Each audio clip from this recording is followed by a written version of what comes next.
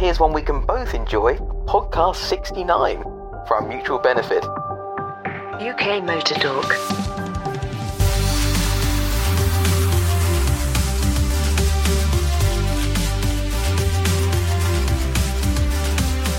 Well, as always, it's time for us to say good evening, good morning, or good afternoon, or whenever it is you're listening to us. Good night, potentially, who knows? And if you're going to bed with us, lucky you. There's more of us this evening, which is great news for you, I'm sure, and probably even worse news for Andrew, because he's got more of us now to edit together. But we have got David who's come to join us, who you may or may not remember from previous Goodwood reports and numerous other things in the past. So, welcome back. Hello, it's nice to be back. How are we all? Good evening, very well, very well. Jolly good. And of course, dotted all over my screen, we have more people. So I've got Graham. Hello again. And we've got Jim as well. Hello there, how are we doing? Once again, we are brought to you via the medium of Zoom. So thanks for that, guys. I think before we talk about anything else, we probably need to talk about Alex Zanardi, don't we? I think we do. Good. Fingers crossed, and just all thoughts and goodwill that we can send down. I'm sure we're not alone in that. It sounded like an absolutely horrific accident for him to go through. But if there's anybody who can come through an incident like that, come out fighting and come out the other side even stronger than before, it's Alex. I think what he's gone through in the past is testament to that. But fingers crossed for him, and all the best to him and his family, friends, and loved ones. Well, he's got the right man in his corner because he personally knows and is known by the Pope. And the Pope wrote to the family, apparently, is praying for him. But the medical reports certainly aren't good. I mean, this is a man who's already had enough crap dropped on him, basically. I mean, a kart race and he loses both legs in one of the worst smashes that I think ever been recorded in kart. And just a few years later, and he's in a trike, in a cycle race, unhit by a car. And according to reports, massive facial and head injuries. And I've not heard any reports for the last 24 hours or so hopefully things have improved, but it certainly didn't look good. I think he's still in an induced coma. It did all go a bit quiet, didn't it, after the initial flurry of news, but unfortunately a bit eerily similar to Michael Schumacher, of course. We don't get too many updates on his condition, so I ideally hope it's not a case of no news, or no news being bad news for the foreseeable future. It would be good to hear some good news for once. Yeah. But if, like I say, if anyone can come out fighting with that attitude, it's him. I remember hearing a story. I think he was not long after he'd returned to racing after losing both legs, and somebody said, you're not scared of after an accident, such a horrific event like that, something else happening to you. And I think on one occasion he said, well, my legs can't fall off again.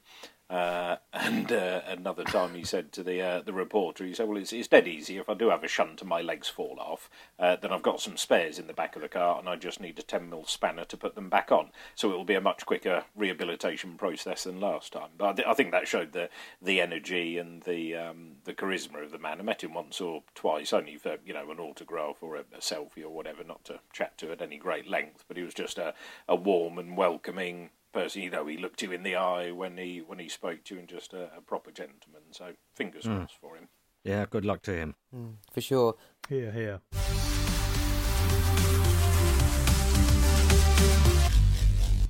Now, there are lots of things that have been really inconvenient when it comes to the whole corona lockdown and everything else. One of those things that must be massively inconvenient is if you're learning to drive.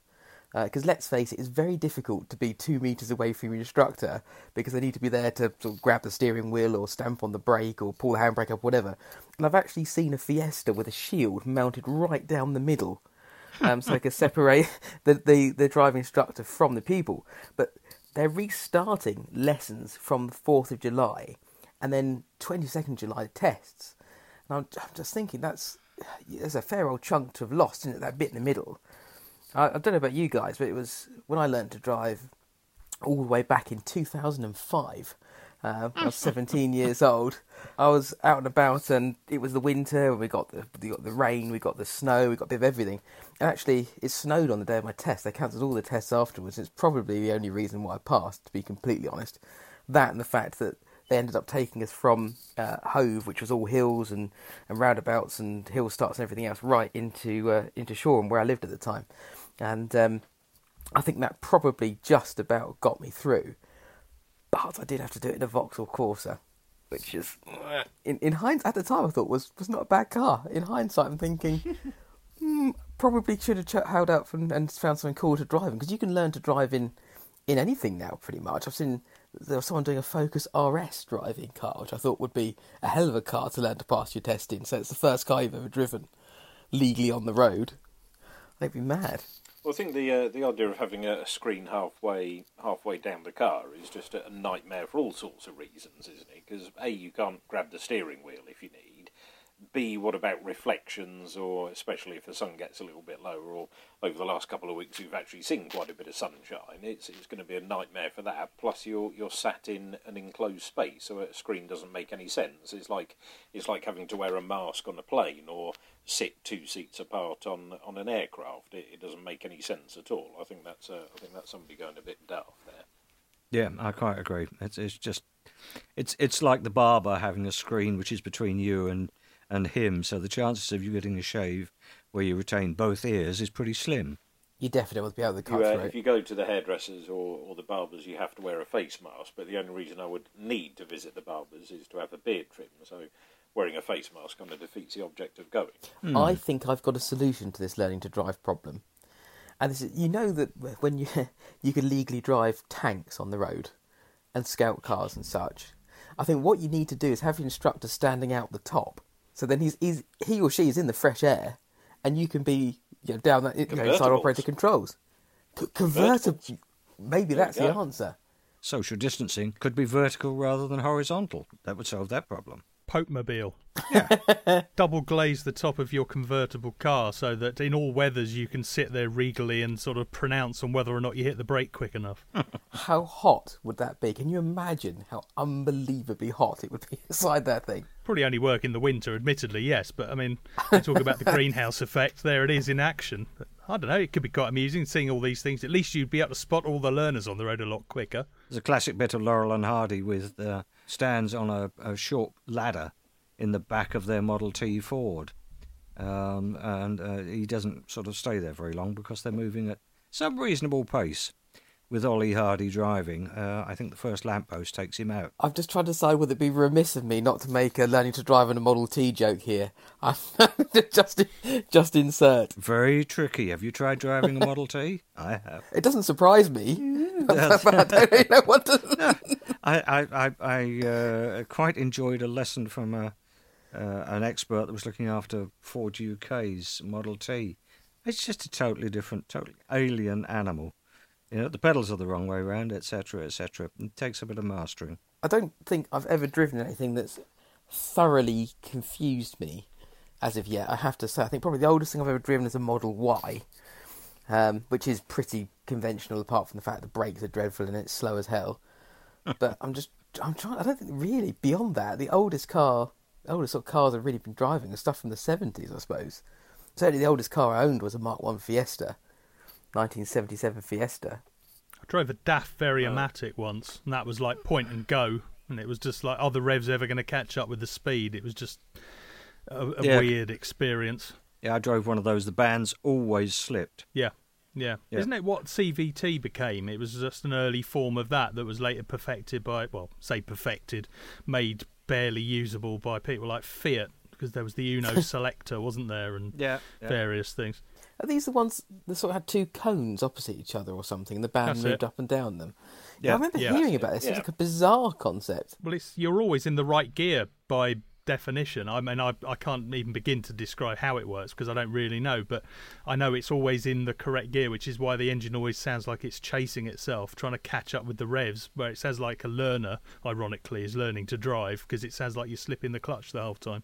Yeah, it was an unusual sensation, wasn't it? If you floored it, the engine shot up to 5,250 RPM or wherever the peak torque and power was, and it just stayed there, didn't it? It was very peculiar.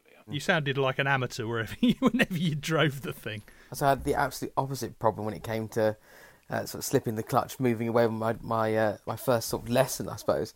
I remember we were sat down in a nice little quiet residential street, and the driver instructor said, "Right, this is your tyre now, so we're going to lift up the clutch, put the throttle down, just be gentle with it, and we'll move off."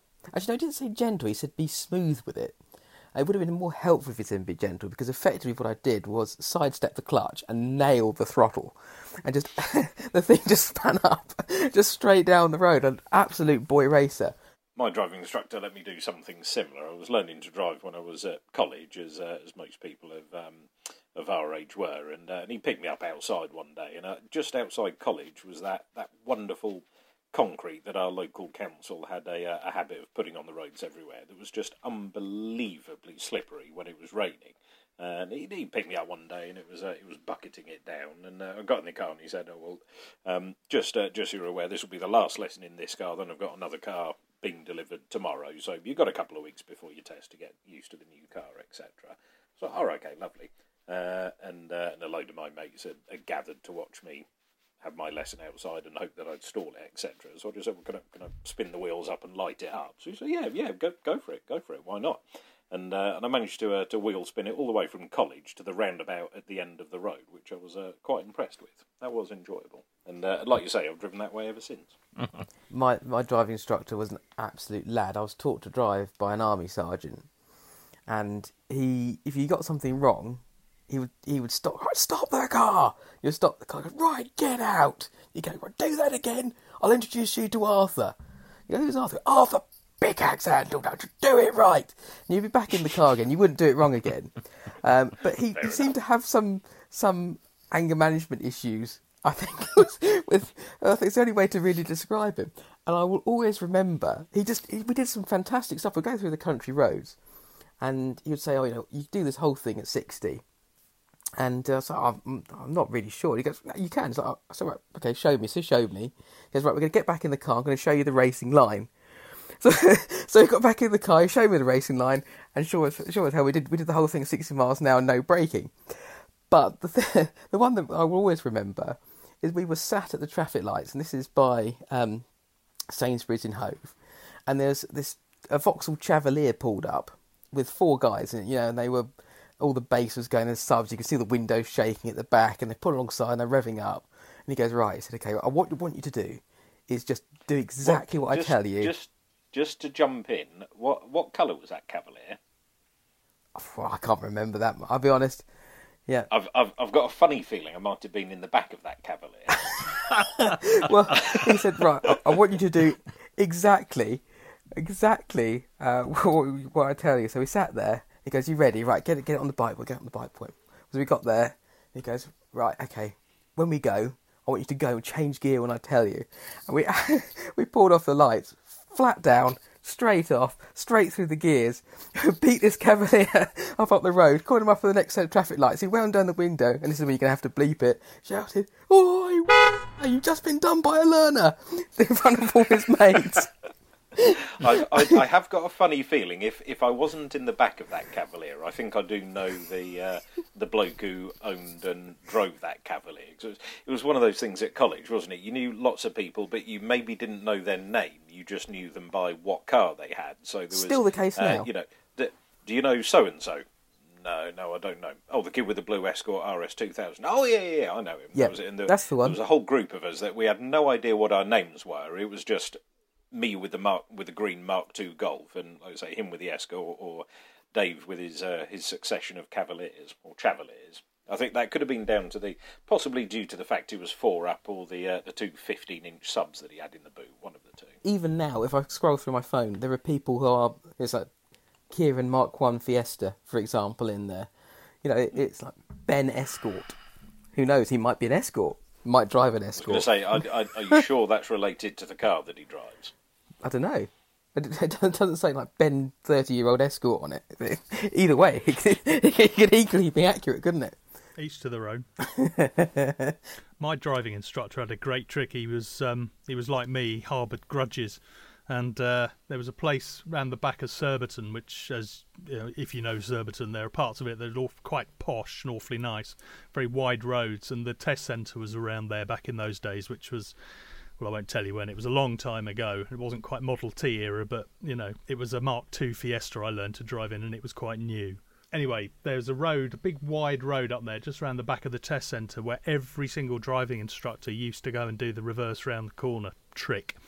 And my driving instructor used to say, well, just do it in front of this house. He said, you may notice something. This was the first time we'd done it. You may notice the movement behind you. Don't worry. Don't get spooked by it. Just go with it. Reverse around the corner, then pull back in front of the house. So I did that. Came around the corner. Slipping the clutch. He said, make a bit of a noise when you do it. Came back round. Went to do it again, and there's a car parked about a centimetre behind us. And he goes, that's the miserable old who lives in this big house that we've just reversed around the corner. He hates it when all the driving instructors come and reverse around his corner on his non-private road. So he said, we've all got an agreement between us that we take it in turns to man the shift, and every single night we do the same trick. So you've kept the tradition alive. And I thought, oh, I've done... And then when my mates were all learning to drive, we all did the same trick. You know, he'd say, have you reversed around that corner outside number whatever it is? Oh, yeah, we did that the other night. Came sat behind us with a full beam on. Yeah, huge fun. And we used to just go and do it for a laugh after that, even in your own car with your mates. Just reverse around to see if you could trigger a response. They say I'm bitter and twisted. That's a bit like my friend's driving instructor. His route every day took a route past his ex-wife's house. So every single time he had a driving lesson, he had to drive past this guy's ex-wife's house and beat the horn, etc. And as he progressed and got more and more advanced and in control of the car, you know, he was allowed to upgrade to window down, arm out of the window, shouting abuse as well, etc. But every day, and of course he had, I don't know, 8 hours worth of lessons a day. So it tended to be 2-hour lessons at that time. So at least 4 or 5 times a day, she'd get the horn and then the abuse. Combining business and pleasure. My instructor, I also was lucky enough to pass first time. And I think that's largely due to the fact that apart from the obvious beatings that would ensue if I did something wrong anyway, he would always say, oh, just hurry up, would you, because I might get some pretty young girl in here instead of you. And that was pretty much it. He just wanted me gone. Going round the room then, so it sounds like, Gates, you passed first time, did you? And so did you, David? I did, yes, I'm proud to say. Graham, what about you? Yeah, I passed first time, but I had been driving for 4 years without a licence before I even got around to taking a test. On your own private road? No, I lived in central London at the time. Duly sanctioned by Her Majesty the Queen? No, I used to drive to work every day. Never got around to doing... Just never got around to doing a test. Andrew, what about you? I passed second time. In true coronavirus Boris Johnson update, I passed my first test second time. I passed my second test first time, and then passed my third test second time. But it was okay. So whether the best drivers pass first time or second time, I've got it covered any which way. I hasten to add the third time round was doing my trailer test, which of course doesn't come with a licence since about 2000, was it, something like that? So the most recent test was to go and do the trailer test. But yeah, that was second time round. I did that. I can't remember what it was called. It was like an advanced test you could do after you did your normal test. Pass plus. Pass Yes, I did pass plus. That was that. I failed my first driving test mainly because a bus pulled out in front of me, and so I blasted the horn and called him a which didn't go down too well with the instructor. There we go. I did the Pass Plus with a police driving instructor, which was brilliant, in a Volvo with all the chevrons and things on the back, which was even better. So I got to drive up to central London of an evening, drove all around central London and everything, but going up the motorway, and it was just people sitting in the middle lane or whatever, so you come up briskly behind them, leaving the suitable amount of gap, and then the instructor would lean over and flash them, and then what they would do is a poo, and to pull over to the side very, very quickly as you went sailing past in this Volvo. And it was brilliant. It was absolutely glorious. And to this point, I'd be tempted just to have a Volvo with the chevrons on the back. Because, why not? I was once delivering it was a strange bit of kit. It hadn't been registered yet, or indeed fully converted and striped up, but it was a fire vehicle, but without the stickers, etc. on it. So all intents and purposes, it was an unmarked fire support vehicle. But as I was driving along, delivering it, just tootling along, somebody did pull out and cut me up at a roundabout, and I blasted the horn. But unbeknownst to me, the lights and the blues and twos, etc., were in the position where if you blasted the horn, it lit up absolutely everything, and you have never seen somebody dive out of the way into a lay-by to get out of my way so quickly. But it was quite entertaining, I must admit. It took me about 4 minutes to work out how to turn them all off, but there we go. It is one of the most glorious things. I've had to drive a number of police cars over the years and fire engines and bits and pieces. I think the only time I've come really unstuck was I had the button. This was a fire engine type thing as well. But the button's on the back of the gear stick. And you know it does that sort of thing as you... when they try to get through traffic. The yellow button which you should never press. Yes, I know the one you mean. It's right on the back of the gear stick. I went to change gear, put it into third, and then just did exactly that, or third into fourth.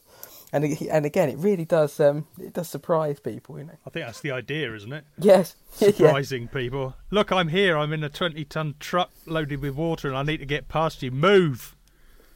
But people don't see it. I remember driving through Hassocks, and there was this roadworks, and an ambulance come up behind this old lady, and she was crawling through these roadworks about 20 miles an hour. Everyone had pulled over to the side, and the ambulance was behind. It was making all the noises and doing the extra little wails and things that they do to try and get people out of the way. And the guy in the roadworks was like waving her over, get out of the way, get out of the way, and she was going, no, out the window. I'm in no hurry. I'm in no hurry, dear. No. She said, no. Everyone had dived out the way. No. You see this ambulance trying to get through. How oblivious can you be? How can you not see an ambulance behind you? Walking through Littlehampton many, many years ago, walked round the corner coming out of the library, and the building next door was the fire station. And on the forecourt of the fire station was a fire engine attempting to leave on a shout with everything going. And two little old ladies had pulled up and were having a conversation and absolutely refused to move. He had to back the fire engine up and then drive around them to get the damn thing off to the emergency. They just had no idea he was there. Extraordinary. That should be when the emergency services are allowed to just ram them out of the way. They should have bull bars or at least deployable bull bars so they can just barge them out of the way. A bit like a clip I saw this week. I've seen it many times before, but a car in America parked in front of a fire hydrant, and the fire service needed access to it, and the quickest way was through the vehicle in question. So the hose went in one side and out the other. There were a few dents on the door where they had to lean and get the hose connected, and that did make me chuckle. And I think the best bit is, as well as having his car smashed to pieces, he got a bill for obstructing a fire hydrant as well. Happy. Yeah, quite right. Absolutely quite right too. I did a drive and survive course many, many years ago in the early 90s. And chatting to the instructor, who turned out to be a retired police close protection officer. And he was, aside from telling me, look, you've got to dominate the situation. If you want to go through that gap, make them move over, etc. It was very aggressive, course. But he was telling me a story about how somebody pulled in front of him who was of the impression that this police officer had cut him up. So he came to the guy's window. He was in an unmarked police car. Came to the guy's window, started banging on his window, and the guy said, well, I just opened my jacket and let him see that I'd got a sidearm and a shoulder holster. He said, you've never seen anybody get back in their car so fast. And is that something that the Institute of Advanced Motorists would agree with? Oh, well, yeah, arm everybody. Carrying a sidearm. Quite right, too. As long as you pass the test, you're fair game, yeah. You get pistol if you just get the standard. If you go for the Masters, it's an MP5. I like the sound of that. I can get on board with that. I'm studying for my Masters now. I didn't know there were different grades. I fell out of membership so many years ago now that I hadn't realised there were different grades. Well, good luck with that. No, I'm not really. I just want the gun. No, it's the Masters is the highest civilian qualification you can get. The Masters with distinction. They obviously sort of name them after university degrees, that sort of thing. But I've just got to pass. But I felt pretty pleased with myself just to do that, to be honest. Have you got the badge on the car? Indeed. No. You No want to make yourself a target. I'm not marking myself out. Every police car will just follow you everywhere going, go on, just creep over the limit. I dare you. No, never. I once witnessed an amazing road rage incident where a guy got out of the car. He was behind this CRV. I can't remember what he was driving. I think it was a Volvo. Anyway, he got out of the car and they had this massive, massive argument. It got quite heated. And he goes, I didn't want to do this, but... And he pulled out a card that said it was in the Institute of Advanced Motorists and showed it to them. And I'm like, oh, what's that going to It's do? very threatening. Well, that's you shown, isn't it? Yeah. Yeah, that's it. Great. Take heed, son. Take heed. They do a community one near us, which I think is targeted at younger drivers. And they appeared at like a car show down on the Steam, and they wanted people to join up and do this sort of short course. I would be really tempted to turn up in the race car just for giggles. I think it would be superb. Just drive it around very slowly.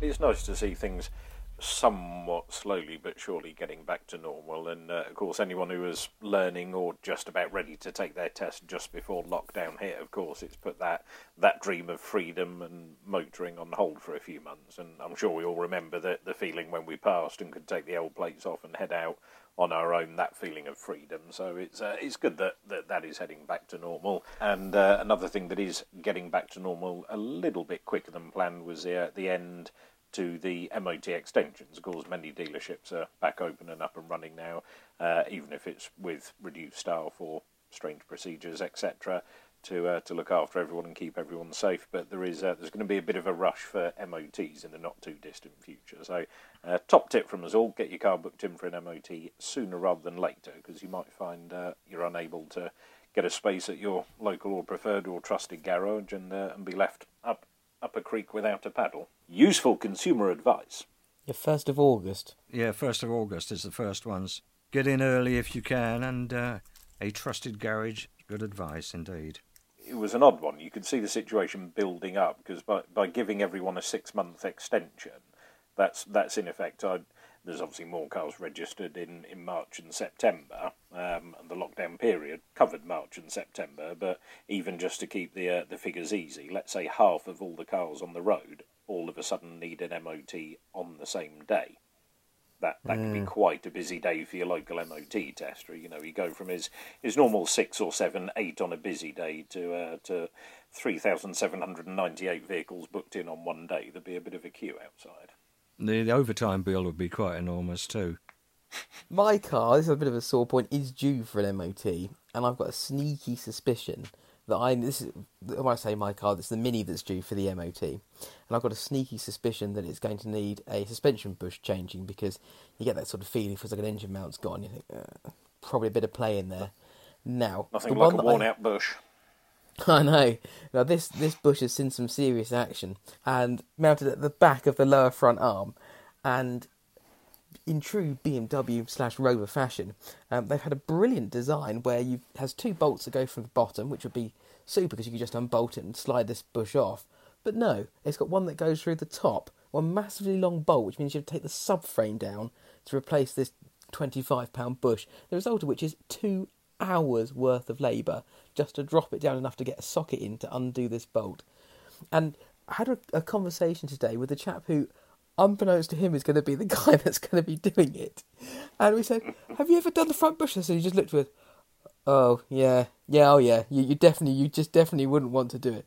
But the good news is it's being done on Saturday. So Wasn't the classic expensive job, wasn't it, the Citroen Maserati, which if you wanted to change the front disc pads, you had to take the engine out first. Ridiculous. When I used to work for Renault many, many years ago, and on the Modus and on the Megane, I think it was the Modus and the Megane, certainly was the Modus, if you wanted to change the headlamp bulbs, you had to take the front bumper off. See, that's actually quite common, because I think the lots of Subaru models from the early 2000s, mid-2000s were like that. The Toyota Aygo, to take the headlamps off, you've got to take the bumper off. That's not too unusual. I think the last generation Mondeo, you didn't take the bumper off, but what the instruction manual did show you is you needed a friend to lever the corner of the bumper back in order to get access to a few of the bolts at the front, which seemed a little bit odd to me, because if you've got a ham-fisted mate and he pulled a little bit too hard, then that's a snapped bumper. But very odd design. Well, I remember the Modus. The funny thing about French cars, of course, is you have to carry a spare bulb kit with you, so you can change the bulb at the side of the road. Not one that necessarily fits your car, of course, just spare bulbs. It doesn't specify what sort. So if you happen to have been to IKEA, and have bought some energy-saving light bulbs for your house, that counts. But what's the point if you can't change the bulb at the side of the road? I remember the labour time was 1.4 hours to do this, to change the bulbs. And I remember telling somebody once that they would have to spend £160 or whatever it was to have the headlamp bulbs changed.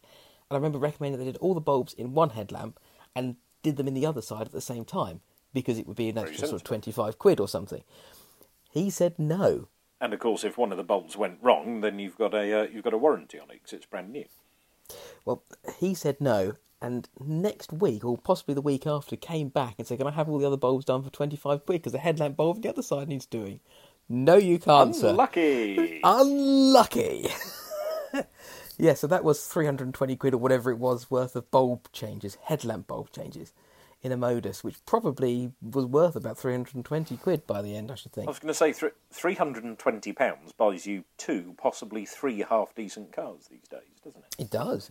You can buy a lot for that. It did have one very good redeeming feature, and I quite liked it, but it was an optional extra, and that was it had a shopping chute in the back. So you didn't have to open the tailgate. If you were really, really lazy, you could just pull it back and then drop it in, like a laundry chute, which was fine until you got home and realised all your oranges had fallen out.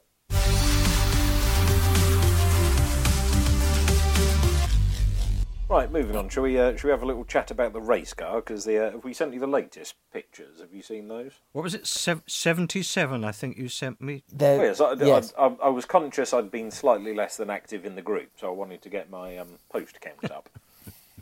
We asked you last time, can you guess what our race livery is? And the good news is literally nobody got it wrong. Yes, you're absolutely right. If you've seen the pictures, we've got some more recent pictures now for you. We've gone for a sort of our take on a Martini livery, which is a bit of an interpretation of the early WRC focused rally cars. It's getting there now. It really is getting there now. We've got another, what do you reckon, another day or so, Jim, worth of prep? I think the labour that's gone into the stickers is probably the highest labour bill in terms of our hours that's gone into the car. Certainly more time than we've spent on the mechanicals. But it's looking really rather pretty at the moment, I must say. So I think after the second day, we said it would almost be a shame if we had a massive shunt in it because the stickers look really pretty. I'd be a little bit upset, to be honest. Certainly getting there. We've been reasonably ambitious, but not actually that rubbish for once, which is good. I think I'd be more upset if the stickers got damaged than if I got damaged. If I was lightly damaged in an accident in that thing. Because, yes, for once, we have really taken our time over it. I think, although I do actually think it looks pretty good. But we know that it just goes faster with a better livery. I thought it was a very, very good, very effective look, even if my phone did nearly have a seizure when all the photos have arrived. I like the sort of faux martini striping. I think it's really quite effective. Cuff-tini, as we've called it. Cuff-tini.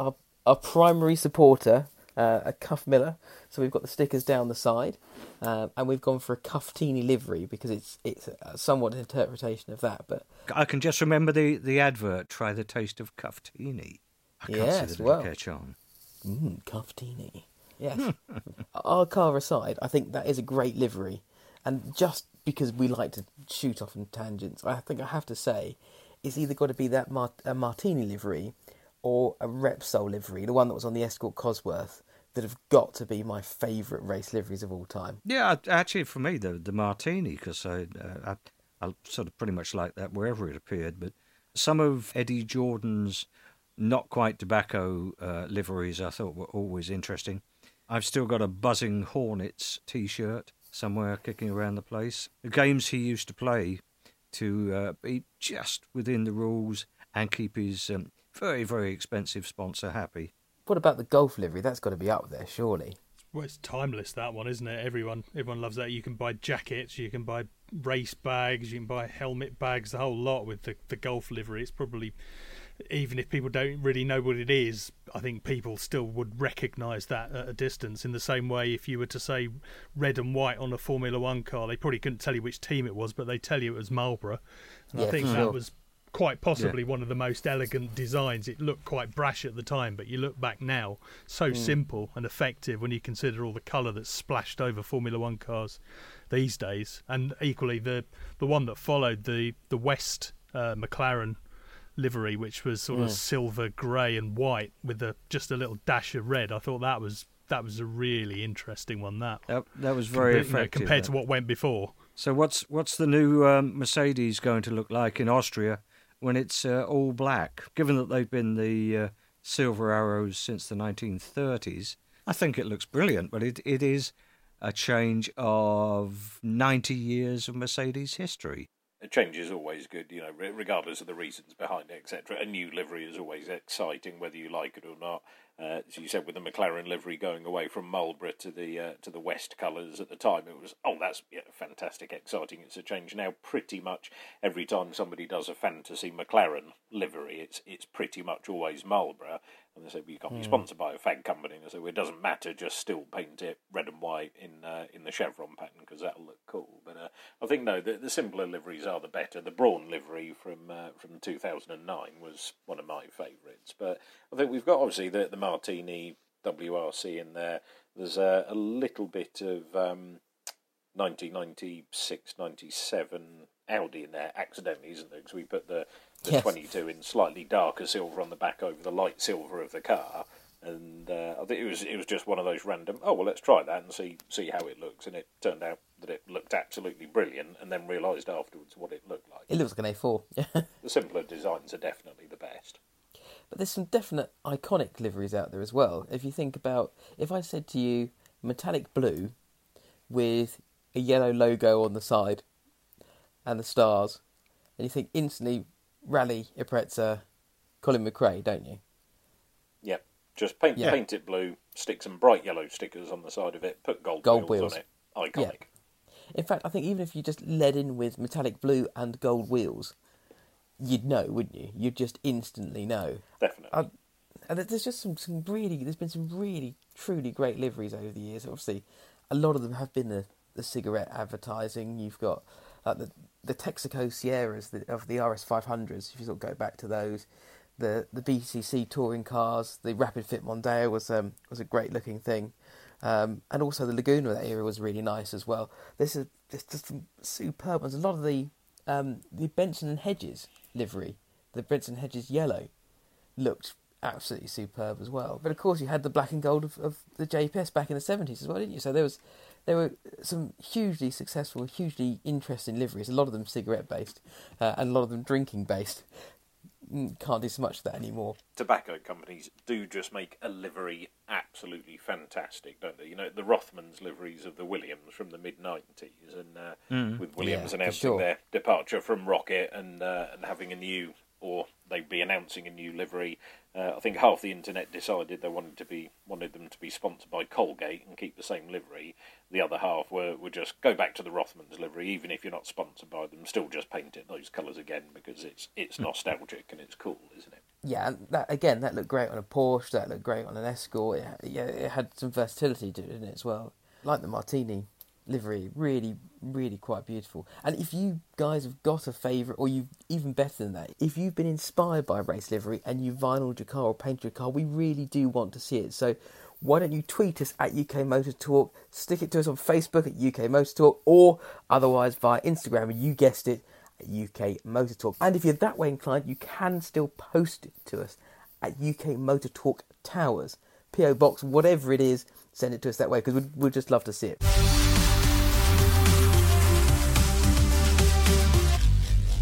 Something that I have been thinking about since we last met is affordable dream cars. Now, the reason why this popped up is because we've been talking about things we'll buy for certain budgets and 25, 30 grand or what have you. And I realised that sometimes dream cars can be completely ordinary. Sometimes they can be quite special. Sometimes they can be affordable. Sometimes they can be all of these things. Now, I'm fortunate enough to own two of my dream cars presently. My Mini, which is a particularly average in many respects, and an average normal car. It's not particularly expensive, but I really enjoy it. It's just very expensive to run. And I also own my 1980s Orion, which is a bit left field. I can understand that's not everyone's cup of tea, but it's one of those cars I always dreamed to own when I was growing up, and I'm lucky to have both of these things, which is superb. Now, you guys have owned some really interesting stuff. Have you owned, or do you aspire to own, something that is an affordable dream car? Does this mean I can't include any of the list of Ferraris that I circulated widely earlier? Yes. Affordable being the operative word. Affordable for the average person rather than affordable for Elon Musk. Yes. Well, I guess all of my dream cars are predicated on the basis of winning the lottery, like an awful lot of people's. But I'll run you through 4 quick cars, and they are all affordable, I think. Rover 3500 V8 Auto, because I've had 2 of those, and they go like stink, and I've always enjoyed them. I haven't seen one for many, many years. My teacher had one. All right. One of the best drives I ever had on track was the Jaguar S-Type R, the supercharged one. And we did it's a lot of car for the money. Well, it's a very, very good car for the money now. Very few of them about. I did recorded a road test in one at about 120, 130 on the bowl at Millbrook. Another old favourite of mine, the MG Midget. Very low tech, but great fun. And something I've never driven, but I've always wanted to, is a Caterham. I've not said Lotus, because that takes you into the unaffordable. But a Caterham, a sort of old school Caterham, 1600 cross-flow, a couple of twin-choke Webers or something like that. Yes, I think that'd be a lot of fun. So, something to aspire to. I just haven't got around to driving one. Now, just had a quick search whilst Graham was chatting there. S-Type R, just in case you're wondering, 4 to 7 grand seems to buy a reasonable one. So, definitely achievable. Very affordable motor car. There just aren't many of them. You got to find a good one, so I should think you'd expect to pay top end of those sort of range of numbers, but they are so comfortable. One of the most stable cars at high speed that I think I've ever driven. Much to my surprise, I drove a Ferrari 456 on the same day and didn't enjoy the experience much at all. It was all over the bloody place, but the Jaguar is just rock steady at nearly double the speed limit. It's interesting you say about the 456, because I think that's probably one of mine. I've always loved it. It's the most beautiful Ferrari of its era, I think. I agree. Perhaps you could argue that the 355 is equally well proportioned, but when you compare it to what Ferrari are churning out now, which are obviously amazing cars, but they're all just designed in a wind tunnel, those were cars that actually look nice and pretty. And I remember Rowan Atkinson bought one in the most odd colours. I think it was very dark racing green with a red leather interior, and he wrote an article about it, and you followed his ownership of it in Car Magazine back in the mid-90s, and it showed him going to, I think it was probably Maranello concessionaries down in Egham, which is where everyone used to go. Showed him with the metal swatches and the leather patches. I remember thinking, well, that is a beautiful car. And every time I see one now, I think, it's still one I would have if money were no object. I think that's the Ferrari I'd probably go for, that or a 355, perhaps even a 348, none of which are really affordable, but I think the 456 is still sort of borderline, not necessarily lottery winner, but sort of well-heeled builder or something. Could probably have one. It's not one of the hugely collectible ones, but the 355 is becoming so. 355s are now fetching the same sort of money as an average Dino. But there we are, you see. I'm off on my Italian car kick again. Well, it's striking up the 348 price now. The one that everyone used to slate and say, oh, horrible, nasty car, looks like a cut price Testarossa. They're now starting to creep up, and even the left-hand drive ones are now expensive, whereas they were obviously the much cheaper ones. Sure. I do keep an eye on these things as well, Graham. I share your love of Italian cars. It's a love-hate relationship for me, having owned so many, but not Ferraris, I'd point out.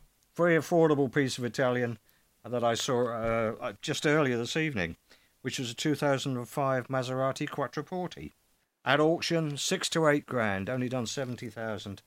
Pity it's a horrible colour, but looked a good car for 6 to 8 grand, and a Maserati with that trident on the front. Yeah, I'd have one of those, I think. Well, when you say affordable, of course, it's it's sometimes a case of how much is it to buy, but then it's how much is it worth at the end of it, just as modern cars are all sold on PCP, so that the actual retail price is irrelevant. It's what's it worth in 2 or 3 years' time, and you divide the difference between the new price, and that's how much you pay per month, normally with 0% APR. But as cars like these are creeping up in value, they become more and more affordable to run in the long term. I think, what did Nick Mason pay for his Ferrari 250? Was it 30-something thousand pounds he paid for it? It wasn't a lot, whatever it was. in 1970 or 1980, whenever he bought it, but it's obviously worth considerably more now. So if you could get a PCP deal on that, then that'd pay you back quite a few £1,000s per month. In which case, that's very affordable. I can do that. He does, if you see him interviewed about that, say that he replaced virtually every part of it, and really he bought the duffest car around of its type, and it was a total and utter rebuild with virtually every part replaced. But nevertheless, it's a 250 GTO and it goes like stink. And I've actually seen him driving it on the road. I passed him in Shepherd's Bush years ago, driving it in traffic, which I thought was quite extraordinary that anybody was brave enough to drive a car like that in traffic. But just can you imagine if you ran into the back of him, if he stopped and you weren't paying attention and you crashed into the back of that? Can you imagine the phone call to your insurance company with that? If you're really keen on Ferrari ownership, though, there are still a couple of relative bargains, and as you've said, they're only going to go one way. The Mondial, if you can get over the sort of looks of the thing, because it's not a particularly pretty car, I would argue. It's not a pretty but car. One that is, the 348, is not a lot of money. They start at sub 40 grand, which is a few years ago, so where the Testarossa was. And actually, that's I think a really nice looking car. Really nice looking car. I'd quite happily spend that sort of money, if I had that sort of money, I think, on something like that, and be comfortable in my mind that that's going to appreciate in value if that's what's of interest to you. But I'm looking at one here which has got 56,000 miles on the clock. It's under £40,000. It's in red. It's got the sort of cream coloured leather, and it's just a lovely looking thing for that money. It's a lot of car for that money. I mean, I guess it would cost you a small fortune to keep it running. Of course, £40,000 is what the average retail price of a slightly anonymous, maybe slightly boxy SUV these days, isn't it? So actually, that's very affordable because everybody seems to have an anonymous SUV these days. You'd need to have fairly deep pockets to keep it serviced and running and so on, or be a very, very talented amateur mechanic with a very, very good workshop. It would be very easy to invest £40,000 and then instantly wipe almost all of that off by getting it serviced at your local Quick Fit or Halfords, wouldn't it? Your Quattroporte, you're saying, Graham, would cost you a fortune in servicing. I know a man who does that for a living, sort of sells and services Maseratis of recent years, and he said the parts prices are eye-watering because they're not pattern parts, they're not shared with anything else, they're not Fiat bits. On the whole, they are all bespoke bits, and you cannot get them from anyone but Maserati. And he says he's seen grown men almost cry when he's told them how much it's going to cost for a lower wishbone for the rear or something like that, and half of it is labour, and it's eye-watering. I don't doubt that at all. Somebody will sit in the back of a factory knocking those out of a solid piece of steel, and it'll take forever and cost an arm and a leg. Nice cars, though. Absolutely wonderful. And as you say, really sensibly priced. I was offered a coupe, and a recent one as well. It's like a 2006, 2007 not long ago for about 17 grand. That's a hell of a lot of car for the money, isn't it? It certainly Yep. is. Oh, just look at that. Baby Ferrari, you might argue. Yes, absolutely. Definitely got the noise. It's Ferrari, Maserati, Alfa, and then down to Fiat, isn't it, in the overall structure? Fiat have made some interesting cars, though. Let's be honest. They've made some absolutely dreadful cars, but they've also made some really quite interesting cars. Now, David, you had one, didn't you? I've had a number, actually. I had 3 Fiat Uno turbos. I had a Tipo 16 valve, or as it's known, the Sedici Valvole, or Valvole. I don't know how you meant to pronounce it, but it was written on the back, and everyone used to go, "What's that mean?" 16 valves. Well, that sounds a lot better in Italian, doesn't it? And I had the Barchetta, which was lovely. That's a pretty car. Punto in drag, but at least it wasn't an MX-5. The wheels were driven in the wrong end, but you know, I wasn't fussed. I thought it looked stunning, and it handled pretty nicely for a front-wheel drive car, and it was a lot more practical than the MX-5. It had a lot more room in it, and it had the added bonus of being a bit exotic with the steering wheel on the wrong side. That was then followed by a 156, and the party was over. I now drive Skodas. The 156 disgraced itself, and I haven't gone back since. Maybe one day. I'd like an Integrale, actually, or another Barchetta, or even an Uno Turbo. But, yeah, once bitten, maybe not. Michael, you're holding up the Coupe Turbo, yes? Oh, like them. I've always quite fancied a Coupe Turbo because I think from the front, that is a really good-looking car. It makes all the right noises. It has some really interesting styling. The back slightly iffy for my money, but I always fancied one of those in that sort of glossy blue colour they did. You know, sort of the flat blue, and it was French blue. Yeah, really That's it. lovely-looking car that, and I genuinely think if you're looking to buy something which is going to appreciate in value, I think it's been so underappreciated for years. I really do think that is going to be a great buy. Give it another 10, 15 years, I think they're going to start to really climb in value, those. Really climb in value. The ones that haven't been wrapped round trees. Yes. There's, dare I say, and you can shoot me down on this as much as you like, because it's certainly nowhere near as pretty, but it puts me in mind a bit of the Dino in terms of what it is. And it's only a coupe, it's not a sports car in the same sort of way. But I think it's not appreciated in the same way that the Dino wasn't really appreciated until more recent years, and now that is a serious amount of money. If you want to buy a Dino, how much are they now? Yeah, you can still get a Dino for 350, 400,000. I drove one in the early 90s, and somebody had just spent 50 grand, and it was on the market for 50 grand because he was desperately trying to cover his costs. Fabulous motor car. Loved it. Really pretty. I really like the Dino. I think it's a very pretty car. Pininfarina again. Yeah, nicely proportioned. But we stray from the topic. So certainly, I would say that something like a little Barchetta, as I said, if I pronounced that right?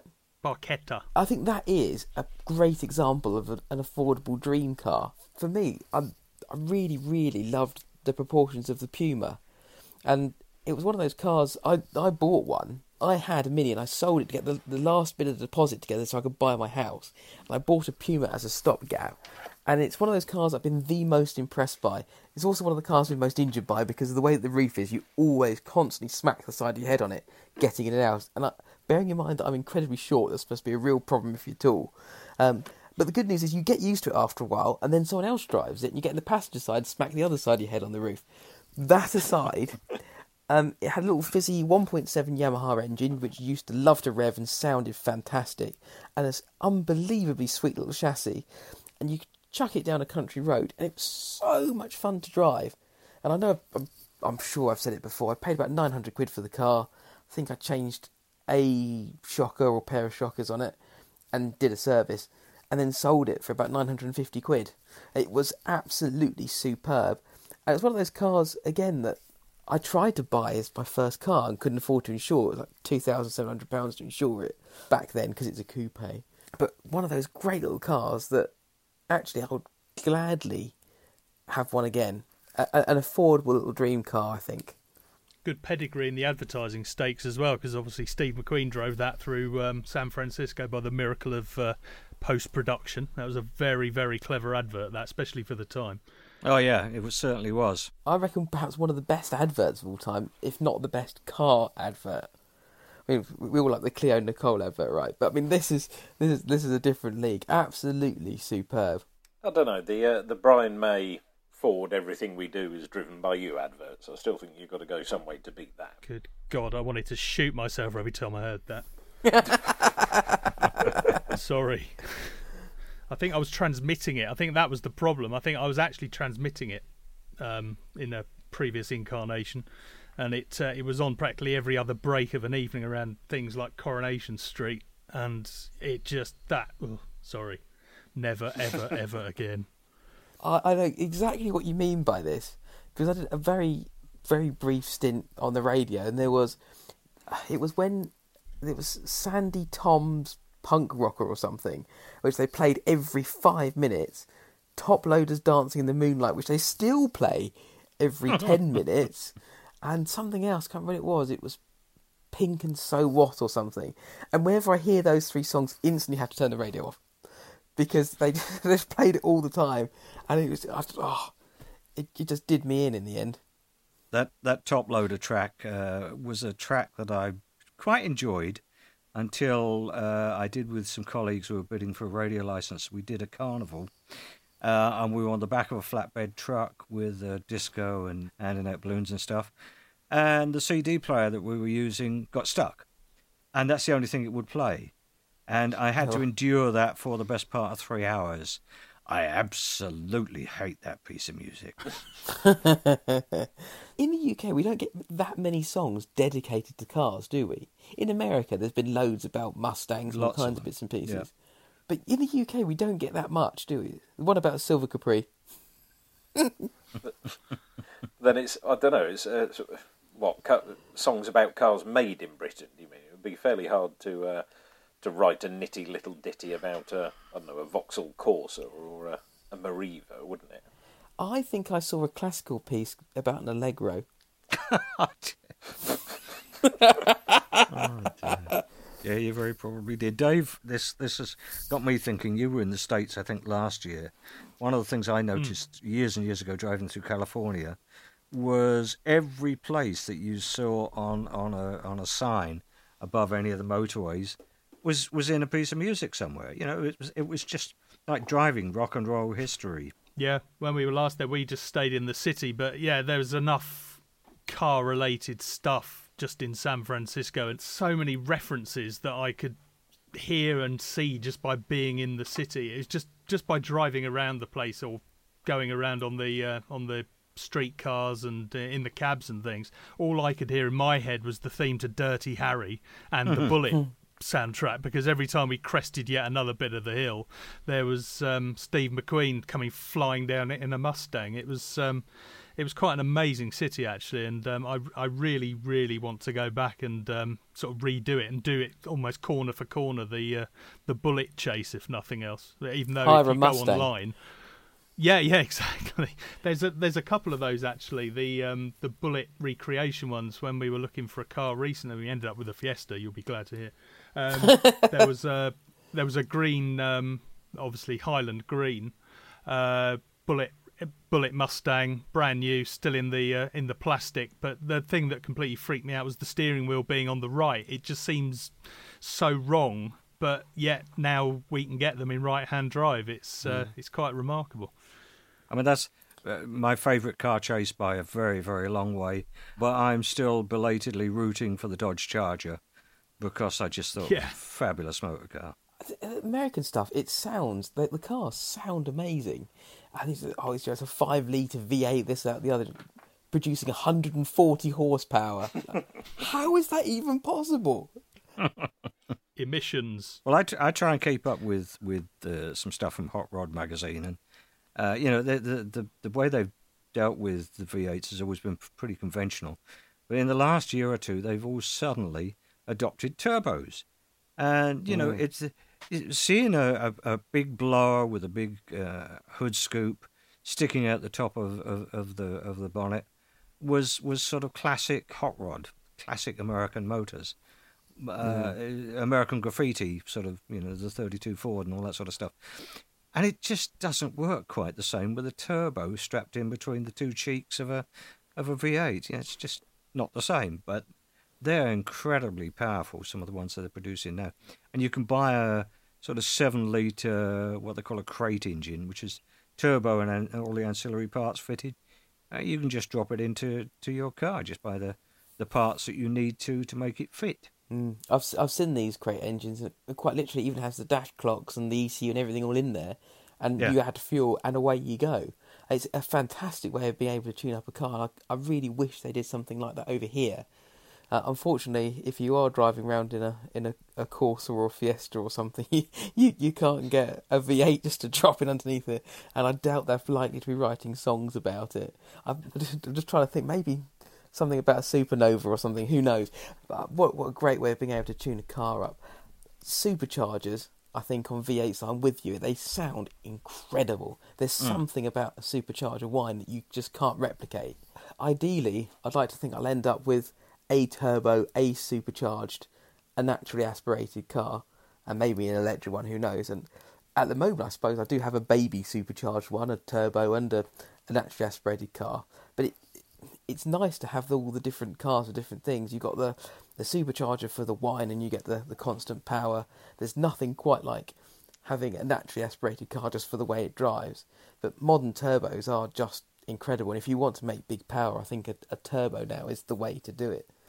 Just Yeah, because of the way you can map them. And... Years and years ago, in the early days of Festival of Speed, there was one of the very early Mercedes with superchargers, about a 1918 or something, running up the hill, and I commented to a much older motoring journalist than me about the fabulous noise. He said, yes, he said, the next time we heard that, well, they were Stukas. Was it the old Mercedes that used to have the clutched belt ones? You could engage them. Have I made that up? No, there were some that you could do that, certainly. But if you listen to some of those early Mercedes supercharged cars, just listening to them going up the hill, it's an extraordinary noise. But I'm guessing if you were unfortunate enough to be on a beach in Dunkirk, you might have felt differently about that noise.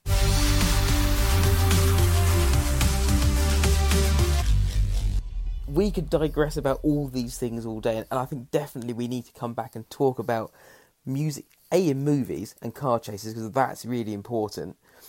Bullet, who knows, The Italian Job, we could go back there another time, as well as songs about cars. But music of a different kind, engines, Formula One, always used to be better in the old days.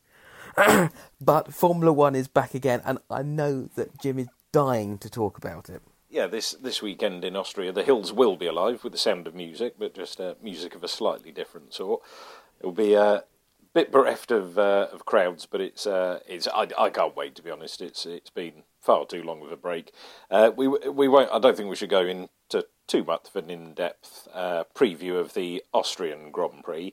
But if you do feel like you need a preview, then just have a listen to one of our podcasts from earlier in the year where we were talking about the Australian Grand Prix. And if we just skip a little bit out of Australian, it very quickly becomes Austrian. Or if you say it quickly, it's hard to tell the difference. Then just have a listen to that, because not a lot's changed since the Australian Grand Prix, as it didn't happen. So, no, can't wait for it this weekend. It'll be great to get going again and see how things shape up. Yeah, I'm looking forward to it. I'd say every year, I'm not sure, I'm not enjoying it as much. But I always end up watching every minute that's on terrestrial TV. But I won't pay that man from Sky any money at all. What do you think, guys? Your hot tips for a winner this weekend? Lewis. I can see Max doing well. Seeing his comments today, he's not sort of been in the car really at all, so... Whereas Lewis has had some time at Silverstone, I know, so he might be feeling a little more in touch with the car. But I just think as long as it's a great race, I almost don't care who wins. But if I'm forced to put money on it, then it'll be on Lewis. Well, I don't know. It's Lewis typically, over the last couple of seasons, has maybe been a little bit slow. I mean, it's all relative. Slow for him, maybe only just winning or finishing second, but it seems to be over the last couple of years it takes Lewis until about halfway through the season to really hit his stride, and somewhat around just before or just after the summer break is when he finds another gear and off he goes, maybe as some of the others are flagging. I think the season this year could be a little bit short for that if you're not out of the blocks and on the pace quickly. There isn't that much time to catch up. Similarly, there aren't that many races if you go for it a bit too hard and have mechanical niggles or a DNF or crash into somebody or whatever, there aren't that many races to catch it up. So who knows? It could be a bit of a mix-up, but maybe that's just hope springing eternal, and it'll be 8 to 10 to 12 Mercedes 1-2s, and off we go again. I think the fact that there are multiple races at very, very short gaps is going to be something of a shake-up, because if somebody's really hot on the Saturday, I'm speculating, hypothetical scenario, but if somebody's really hot on the Saturday and wins that Grand Prix, they're going to be very, very keen to win the following day's one or the following week's one, whichever. But the fact that we haven't got 2-3 week gaps between them or a European off-season, I think that's going to change things a little bit. If you're hot, you're hot, and you'll go for the win. Yeah, the run of form will be, there's no time to reset in between races or rebuild things or maybe even bring too many developments along, is there? It's going to be relentless, but it'll be entertaining more than anything else. No, the main thing, let's all watch it. As always, we have digressed far off topic, but there are lots of things that we like to chat about. Guys, it's been great talking to you again. We look forward to speaking to you next time. And from me, Mike, it's goodbye. From me, Jim, it's goodbye. From me, Graham, good night, Godspeed. And from me, David, nice to be back. It's great to have you back. See you guys all later. take care, and as always, don't forget to check us out on our socials on Instagram, Facebook, YouTube, and of course Twitter, where we are all the time. UK Motor Talk, a First Take Media production.